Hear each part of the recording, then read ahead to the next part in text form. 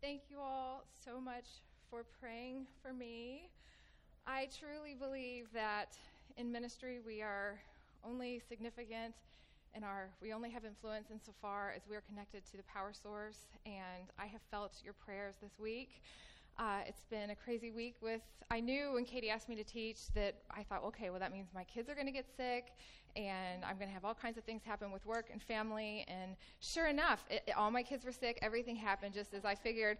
But the amazing thing about prayer is that we really rise above our circumstance, and that is what I have felt. And so I know that you've been praying, and God bless you, thank you so much. I'm so excited to teach Luke. I always get excited to teach, but particularly I love Luke because if you know me, you know that I love telling stories. I love hearing them, and part of the reason for that is that I'm just naturally a curious person. When I was born, shortly after when I started talking, my first words were, "What's that?" And still, it's not that I'm nosy. I just want to know. I want to know everything. And I love this book because I always felt like it gave me more of the picture of what is actually happening. It connected me to Christ's life. When I first got saved, it was the book of Luke that drew me in.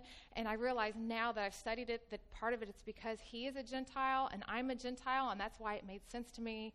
And I love the book, but what's been most exciting for me is that having now studied the Old Testament and the thread, when I have now studied this book has so much more depth and so much more meaning, and that is my objective today and this week and next week, is to tie you to this thread and to tie you to everything that we have been studying. And so that is going to be the emphasis. And today, I'm just going to talk about chapters 1 and 2, okay? And we're going to look at the thread, and chapters 1 and 2 are so significant because Luke is going to go back further than any other historical text in the New Testament. Every other one starts either the birth of Christ or they start at the baptism of Jesus and they start with his ministry.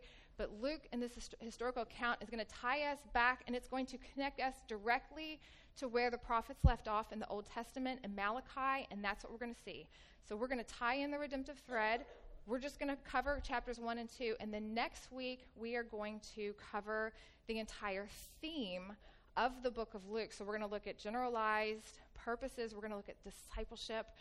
We're going to look at what God is doing and what that means for us, and I'm really excited about next week. But they're two completely different structures, and so I thought, well, since this is a narrative, and really the first two chapters we're all very familiar with, we're just going to follow. The outline today is just going to be the characters. And so in front of you have a sheet, and there's a few little things for you to fill in the blank if you choose to. And I just want you to focus on the connection of this redemptive thread and then the characters as they're introduced. And if you do that and you just focus on that, then the historical facts that I pull in, the scriptures, they're just meant to give that part of the story weight, all right? So some of the facts about this book, we know that it was written by Luke. Luke was a doctor, and he is a very close, if not a best friend of Paul's, okay? So his writing and what he's addressing, he's hanging out with Paul as he's writing this, and so he's hearing all this doctrine. I mean, they're really good friends, and so that's who he's influenced by. He is a Gentile, and we had a little bit of discussion on this morning, but he is the only Gentile writer of the Bible. We talked about that in our Sunday school, and we're pretty sure of that fact. I believe it was John MacArthur that alluded to that, and I just wanted to double check. I know that he's like the smartest guy on the planet, but I'm pretty sure that's correct. So he was also very educated. Someone in our Sunday school class, or our class this morning, Maggie, thank you, pointed out she works with doctors, and she said, I know this was written by a doctor because he's so meticulous in his account and everything that he's talking about. He's going through it, and he doesn't jump around to the next point. He finishes every single thought. She goes, oh, yeah, this was written by a doctor. And I really appreciated that. So Luke was written together with Acts. It's actually one story, and together they are 27% of the New Testament. I don't think I have to say this to you, but it was inspired. Every detail happened because of God's design in accordance with God's plan. And while Luke has several main themes that we're going to pull throughout the next 2 weeks, the one that we are going to focus on in this gospel is that this is a gospel that was primarily directed toward the Gentiles. We just finished Matthew. Matthew was focusing on the Jews and the Jewish audience and saying, this is the king that's going to take the throne. And Luke is saying, this is the fulfillment, the Savior for the world, and he has come for the world. He's come for the Gentiles. And now, before we get into the story, we're going to talk about the why, all right? This was really fun to study. And at a first glance, we have the main why because Luke is going to tell us. He starts in Luke 1:1, and almost all your scriptures today, they are written on your outline, so you don't have to turn to them. You should be able to find most of them.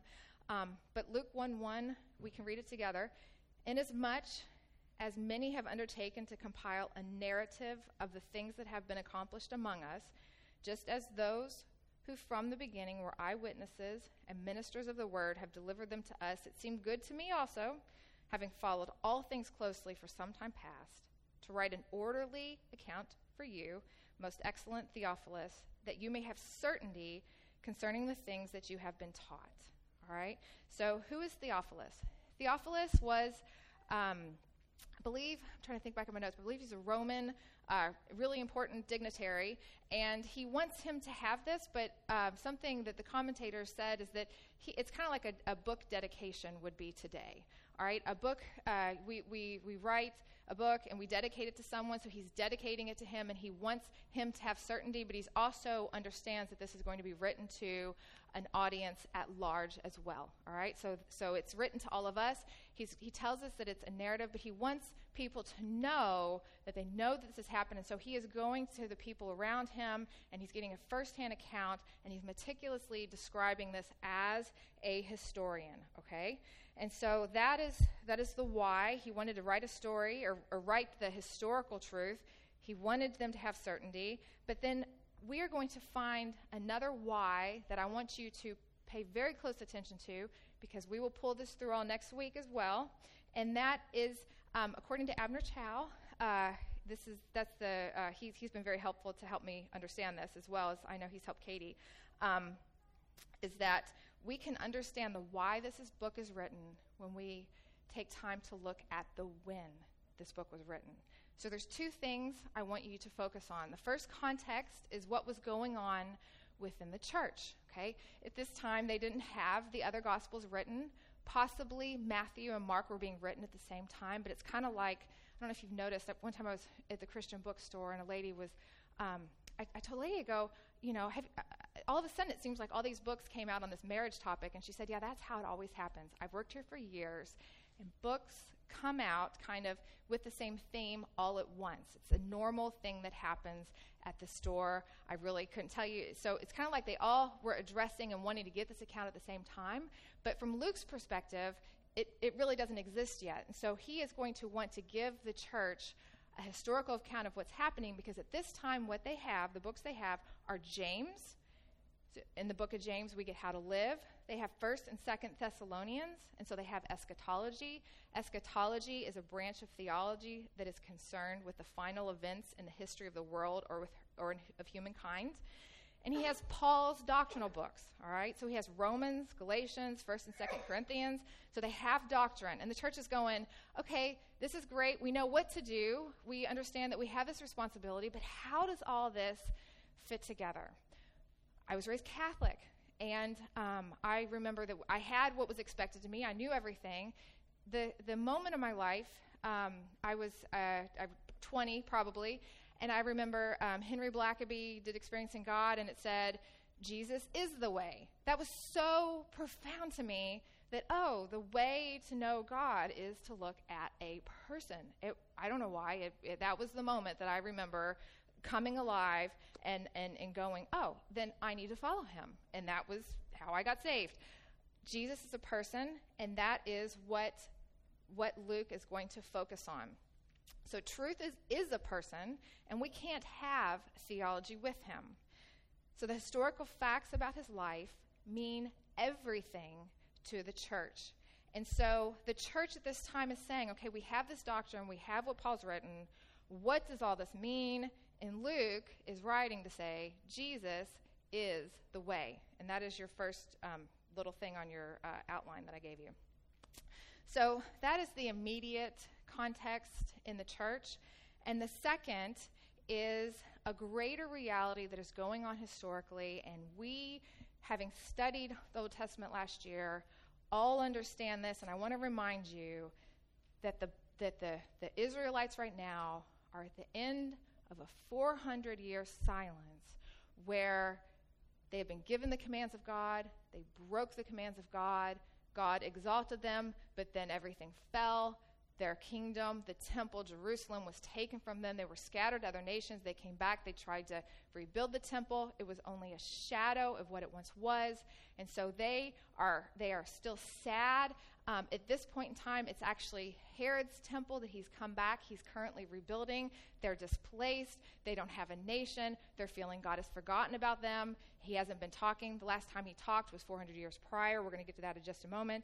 And so they are like, where is God? What is going on? And they are in exile, okay? So exile is the main reality of the church at this time when Luke is writing, okay?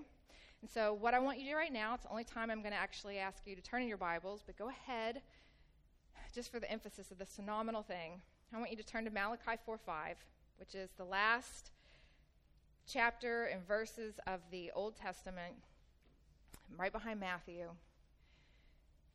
And it says, "Behold, I will send you Elijah the prophet before the great and awesome day of the Lord comes. And he will turn the hearts of the children to their fathers, lest I come and strike the land with a decree of utter destruction." And then he goes dark. So if you were in the church, you are waiting on Elijah.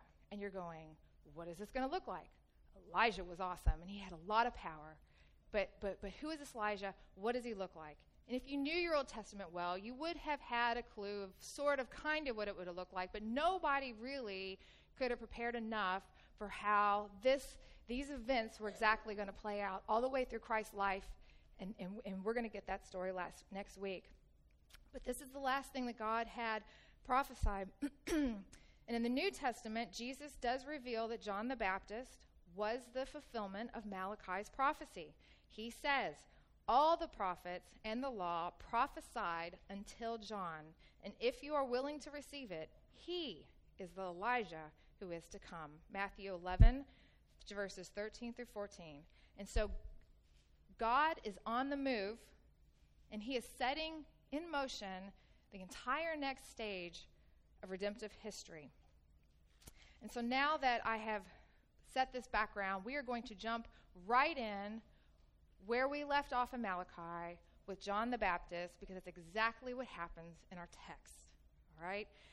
So John the Baptist. This is a huge deal. Luke gives a lot of attention to this man, and there's a reason why. I don't know if you remember when we studied Samuel. I kept thinking, man, David is such a big character in the Old Testament. Why don't they talk more about his birth? I mean, you get so much about Samuel and everything, and David. I'm just like, oh man. I mean, I know that we get that he killed big bears and stuff like that, or whatever he did. But I just wanted to know more about his life. But the point of the scripture and the content was intentional, and the purpose and why there was so much about Samuel, this prophet that was actually inaugurating what was to come with the new covenants and the change in the dispensations, is that it was what God was going to do. Okay? So Samuel was instituting a shift in the way that God was working. So there was a time of the judges, and then all of a sudden he's coming along, and he's going to work in this way through the kings.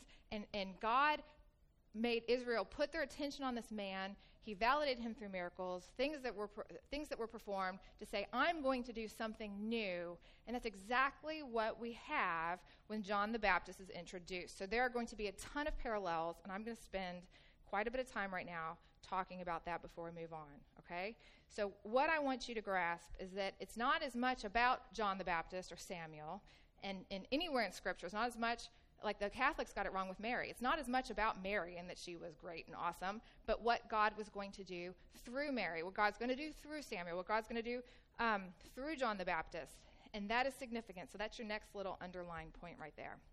So I'm going to compare John the Baptist to Samuel, and I decided to stick here for a little bit, in part because Brian is covering this on Sunday, and it's just, there's so many parallels, it's just awesome. But both of these men are Levites, and they are of the same line as Aaron, who was the priest, all right? They are also lifelong Nazarites. So why is that significant?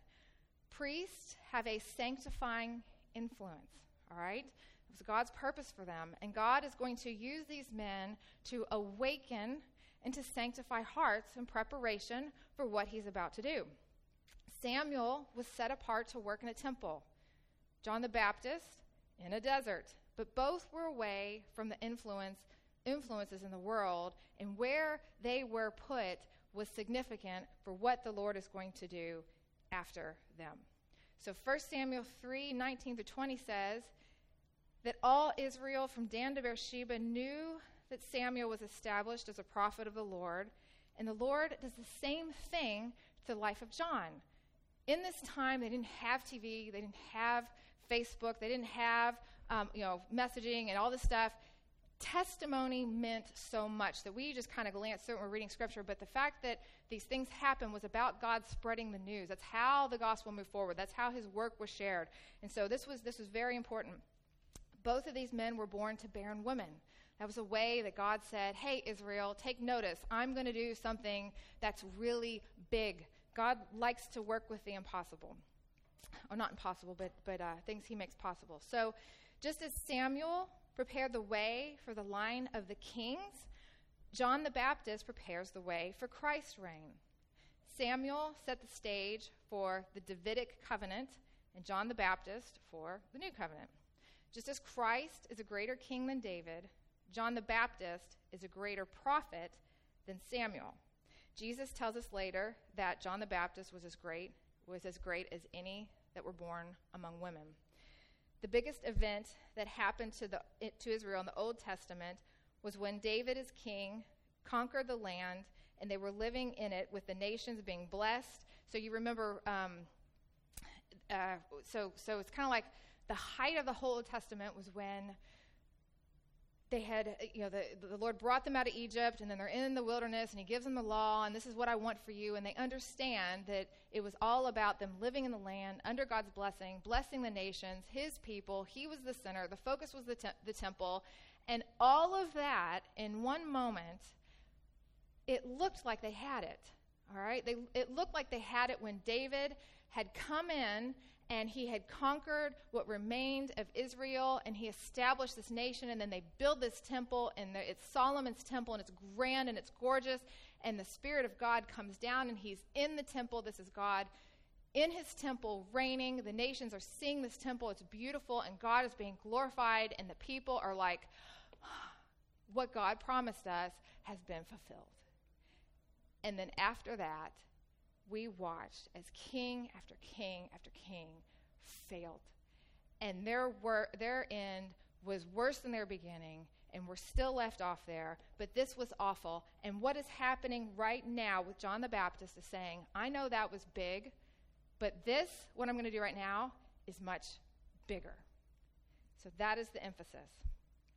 So Samuel's life was a prelude to what God was going to do through the entire next stage of Israel's history, beginning with the establishment of King David that would ultimately fail, followed by the failings of many other kings, and resulting in the exile of his people who failed to love him. The focal point of Israel and the doorway to heaven was the temple. That was the emphasis. Likewise with John, who will be the prelude to what God is going to do through the age of the church for his eternal kingdom that has no end, and starts with an eternal, successful king. He will establish the new covenant that will be successful to change the hearts and produce godly offspring, resulting in a glorified church as a holy bride, as his kingly reward. And the doorway to heaven is a person, Christ. Yet while God established the ministry of Samuel, we watch in the life of David how he proves him to be inadequate for the throne. Luke, like the Gospel of Matthew, is going to point to Christ as the rightful heir to the throne. I love this part in the book of Luke. It's kind of like he didn't trust us to be the ones that started out to just break the silence. And so he has his right-hand man come down. And I'm not really sure what goes on in heaven and who really is his right-hand angel up there. But Gabriel's a pretty big deal. Okay, he's a pretty big deal. And so we know that he's about to move because he comes down. And where does he come? And who does he talk to? But he talks to a man who loves the Lord, who's a part of the remnant, who's still worshiping the Lord, who's probably really excited because on this day he gets to go and he gets to,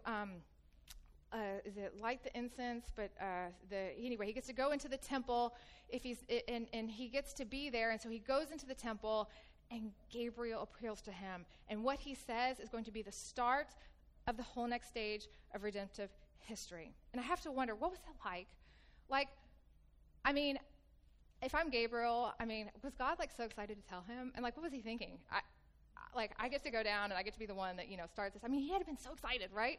To come down there and to start everything was going to be happening. But anyway, so what he says is extremely significant. And I have that written down on your little notes there so you can read it with me. And we are going to go through this line by line because this prophecy is extremely important. And what I want you to see first and foremost, that what Gabriel is going to say is going to pick up exactly where Malachi left off. So the last thing he said is exactly where he's going to pick up. And we would not have this if it was not for the book of Luke, okay? And so it starts off, and Gabriel tells Zechariah that his wife is going to have a child. We know that this child is going to be John the Baptist. And he is going to be filled with the Holy Spirit even from his mother's womb. Something I want to point out is that this is a different word than what Paul talks about, being filled like in sanctification. This is actually what's called a theocratic anointing. So it's a special filling for a specific purpose or a task. It's also the same word that's used in Pentecost when Stephen was filled with the Holy Spirit. So this is very significant. We know that it happened from birth because of how he jumps in the womb with Elizabeth and Mary. And then it tells us that he is going to turn many of the children of Israel to the Lord their God, all right? Now I want us to go all the way back and think of Deuteronomy 30, all right? Remember when he's talking to Moses and he tells him, when all these things come upon you, the blessing and the curse which I have set before you, and you call them to mind among all the nations where the Lord your God has driven you, and return to the Lord your God, you and your children, obey his voice, and all I command you with all your heart and soul, then the Lord will bring you back. And here's what you want you to focus on. And he will circumcise your heart and the heart of your offspring so that you will love the Lord your God with all your heart, with all your soul, that you may live. This is repentance. This is what's about to happen, all right? This is the emphasis. God is bringing them back. This is Deuteronomy 30 and so many things being fulfilled. And next he says, and he will go before him in the spirit and power of Elijah, according to Abner Chau. He is going to be like Elijah in his nature, okay, so the things that comes through his ministry, and in the results and the dynamic effectiveness of his ministry. So we're going to see it produce fruit, okay? We don't have to wonder what happened from his life. We know that it's going to produce fruit. The Word of God has just told us it's going to happen. That will be affirmed later on when we see fruits. But this is tied perfectly back. That word Elijah should have tied them back to the last time God spoke. This is the moment where he is picking up where he left off and he's entering in. We know what is to come next. Next, it says that he is to make ready for the Lord a people prepared. So preparation is the word I want you to focus on. This was John's objective. All right, this is Malachi 3:1, which is talking about John the Baptist. Behold, I send my messenger, and he will prepare the way before me. Also Isaiah 40:3-5, a voice cried in the wilderness, prepare the way of the Lord, make straight in the desert a highway for our God. Where was John the Baptist? He was in the wilderness. This is all tying in. But how is he going to prepare them? It's going to be repentance, and it's all going to tie in. Matthew Henry says, when sin is made grievous, Christ is made most precious. And isn't that the truth? Have you ever had a season of your life where the Lord just convicts you and you just weep over your sin and you just get it? I'm just like, Lord, bring that upon me. I want to walk in repentance because that is the doorway to knowing you. Anytime I've had a encounter in the Lord, it's always preceded some kind of him just laying down in my life and convicting me or things or putting circumstances to show me my nasty heart. And I'm like, Lord, whatever it takes, I want to know you. And this is what the Lord is doing with John the Baptist, and he comes in and he is confrontive, and he's telling them what they're doing wrong. He's pointing out the Pharisees. He's dealing with their hearts. And here's the thing, is that Christ is going to pick up exactly where John the Baptist leaves off, and he's going to dive right into their hearts. And all of Luke is digging at the heart, the circumcision of the heart, loving your Lord your God, and then his life is going to show us exactly what that looks like. Now, we know from Malachi that as soon as Elijah comes, then we're going to have the Christ. So this should have been a sign to them of what's going to happen right next, and bam, we have it. It's Mary, our next character in our story. Now, Gabriel comes to Nazareth, and he appears to Mary. What's significant here is he just came to a temple, and now he's coming to Nazareth. Why is that a big deal? Because Nazareth is a town that's surrounded by Gentiles, and it is a podunk town. Remember Nathaniel? He says, what good could there ever come out of Nazareth? Who would come from this place? Okay? Nazareth, to be a Nazarene, was the same as to be despised or to be esteemed of low birth. All right? That is what it is. It was a small farming village. It's high on a hill far away from many trade routes, and therefore it was likely an impoverished town. So Mary is not rich. These are not wealthy people. This makes no sense that he would come here, but Gabriel comes with the same excitement as he came to the temple as he comes to Nazareth. He's just as excited, and it's an even bigger deal, and it doesn't matter to him. God is changing everything we know about esteem and everything we value in this world just by showing up in Nazareth, and later we're going to see him showing up in a manger, but it is so profound. The other thing is that this location was prophesied. Isaiah prophesied that Messiah would come from Nazareth 600 years before the village even existed. Isaiah 11:1, a shoot will spring from the stem of Jesse, and a branch from his roots will bear fruit. One commentator noted that whenever there is a reference to the messianic branch or shoot, it is always a reference to the fallen house of David, whose demise is always linked to the exile. So to say this is going to happen, this is going to be the branch. What we know at this point is that the hope of the Davidic Empire is over for those who are looking at this world horizontally. So like they're looking at this world and they're like, our hope is over. We just totally messes up. God's not even talking to us anymore. They've taken things in their own hands. Politically, Herod has made Judea a province of the empire. They don't have any civil liberties. All of them have been lost, and Israel is technically, again, enslaved in many ways, okay? So this branch shooting up, all right, is going to be a sign of the regathering of the exiles under the Davidic leadership. That is what is happening. So when this branch shoots up, it is going to be the end of the exile. So I know you're in exile. This is going to be the end of it. According to Abner Chau, there's a reason God puts him in Nazareth. Jesus is going to be born in the midst of exile in order to break it. As a believer, I can tell you, and you know this too, that we understand just like heaven. It's like we don't have heaven yet, but we know it's here now because we taste and see that the Lord is good. We're still experiencing the fallout of the exile, but the exile is over for us in the sense that we have the promise of the Holy Spirit. We know what's to come. This is the beginning of the end for us, okay? And what's happening here is he's coming to Nazareth to say, come with me. This is the end of the exile. So if you're in Christ, we are on our way. Like we are in the exile kind of, but not of it. That's what's going on. And so the angel is going to say this to Mary. And let me tell you something. She was a remnant. She understood this. When he said this to her, she would have known exactly what it meant. And he says, this child of yours will be great and will be called the Son of the Most High, and the Lord will give to him the throne of his father, David. She would have gotten this. How do we know that this is the beginning of the end of the exile? Because the angel is coming to Mary, and he's saying, this is your son. This is your son.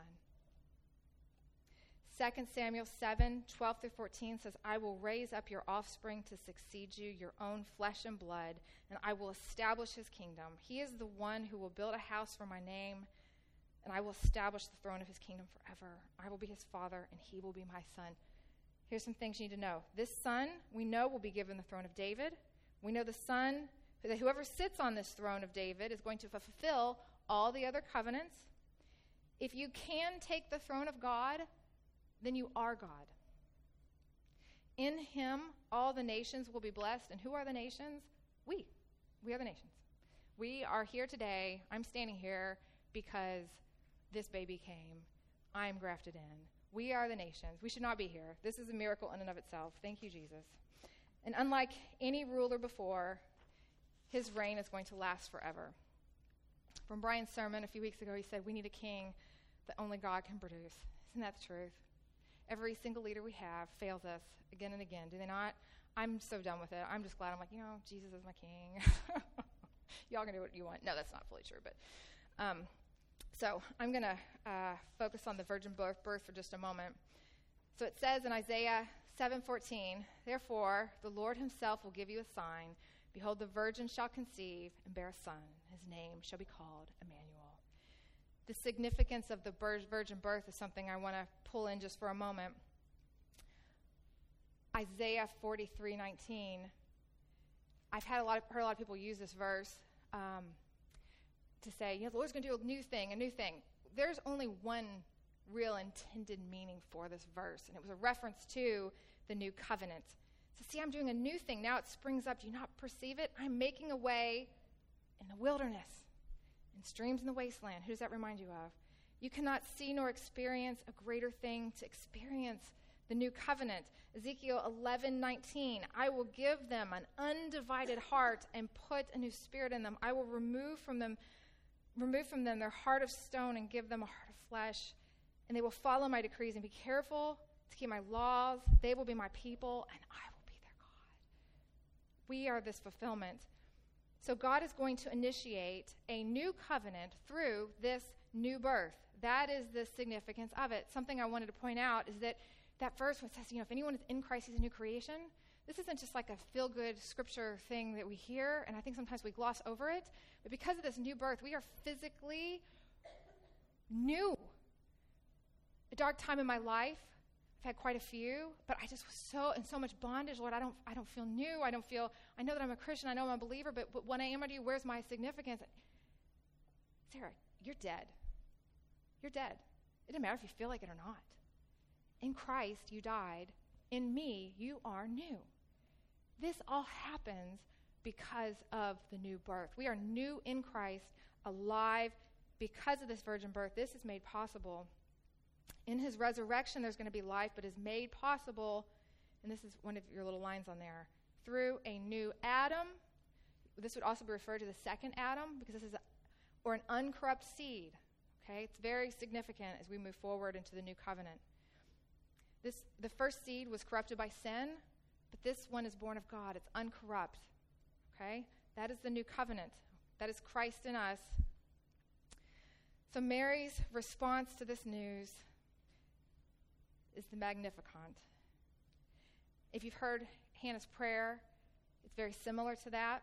It was 1,000 years before. It's likely that Mary would have known it, but this was an inspired something that she was able to express what she could not have formulated on her own. Prophecy is both looks forward, it predicts, and it also gives weight to what is currently happening, or what God, or I'm sorry, not what is happening, but to proclaim. It's not just a looking forward, but it's also a proclamation, and that is what's happening here. Hannah was Samuel's mother, and her son would prepare the way for earthly kings, and Mary's son is the king. And now we have the birth of John the Baptist. When he's born, Zechariah is able to talk again. And I think I'm going to read that. We got to hear 11:45 or 12. Okay, thank you. All right. So what I want to say here is, how you watch a play, and before the curtains are raised, the orchestra kind of comes down at the very beginning, and they start playing. It's like a crescendo, and then they pull it always has to be a little bit of anticipation before they pull those curtains. It's kind of like all the other Gospels. Pull the curtains back where the birth happens, right? Luke comes right before that. And I feel like this prophecy of Zechariah is almost like a crescendo before the curtains are pulled and that baby is born. That's what this feels like to me. At the end of his prophecy, he says, "And you, child, will be called the prophet of the Most High, for you will go before the Lord to prepare his ways." And this is talking about John the Baptist, to give him knowledge of salvation to his people and the forgiveness of their sins, because the tender mercy of our God, whereby the sunrise shall visit us from on high, to give light to those who sit in darkness and the shadow of death, and to guide our feet in the way of peace. This is the baby that's about to be born. And then he is born. I want you to remember that this is the most darkest of times in Israel's history, but it's about to become the most joyful. Matthew Henry, because I don't know how to describe Christ's birth. I just feel like I just insult him because I can't even talk about it really good, but he does a good job. He says, the everlasting Father became a child of time. He that makes darkness a swaddling band for the sea was himself in swaddling bands. The Ancient of Days became an infant of a span long. The Son of David, that was the glory of his father's house, had no inheritance that he could command. And when Christ humbled himself and took on flesh and was born in that manger, God exalted him in those heavenlies. Like, I think of all the people, if we all got together and we were all there for that birth, we couldn't have even touched the exaltation that he needed. But that wasn't the point. I think he was breaking into our world in the humblest of ways in order to break and change everything that we understand about God, in every way that everything he would want to do is just going to be different than we think. And he's saying, let me show you who I am. I don't care about all that stuff. And he's born in this manger, and the angels are there. He's making sure that baby is exalted on that day, let me tell you. And we will be praising him for all of eternity, so his glory will not fall short. Shortly after he is born, they take him to the temple. This is one of my favorite parts in all of Scripture. To remind you again, the first temple was in Jerusalem. It was Solomon's temple. We talked about that earlier. After that, the second temple, this is Zerubbabel's temple in 515 BC. And then the third temple was Herod's temple. They are at that site. It's the same site, but it's remodeled. At this point, it's still been under construction for 30 to 50 years. I'm not the best at math. But it was finally completed in 63 or 64 AD. But the temple, if you remember in the Old Testament, there were two main things that it was supposed to be. Number one, it was the glory of Israel. It was saying, this is our God. Come here. All the nations can come here. This is our God. This is where we meet with him. It's where the Shekinah glory was. It was meant to be a light to the nations. That's what the Israelites were supposed to do. So the temple served that purpose. So they looked toward this house. It was a place of worship in response and a place of prayer. This was a place that this pointed to their relationship with God. It set them apart from everyone else, but they rejected God by not obeying his commands in the Old Covenant. And this hurt God. So the Spirit left. The presence of God, we watch in Ezekiel as it literally, even before the destruction, he was saddened. Israel had broken his heart. This is a person. This isn't like he was hurt. That was the spirit in which he left. So he leaves the temple, and this is the first time right here that the glory of Israel returns to that place. That is where he is. And I love it because this is where Simeon, God always has a witness, doesn't he? And I love the witnesses he picks. This is a man that wanted to see the Lord's return. He had been promised that it was going to be there. And Simeon prophesies of him. What does he say? A light for revelation to the Gentiles and the glory of the people, Israel. Exactly what the temple was meant to be is the prophecy that he prophesies over this child.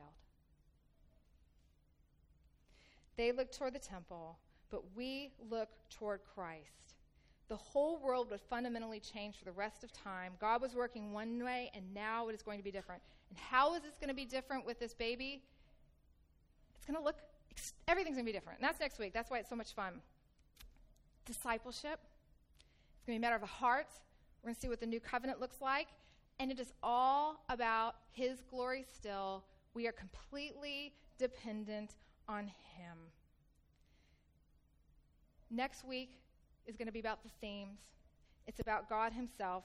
It's about his glory. This is why he came. And I'm so excited to go there next week. And with that, somehow miraculously, I have ended at 11:45.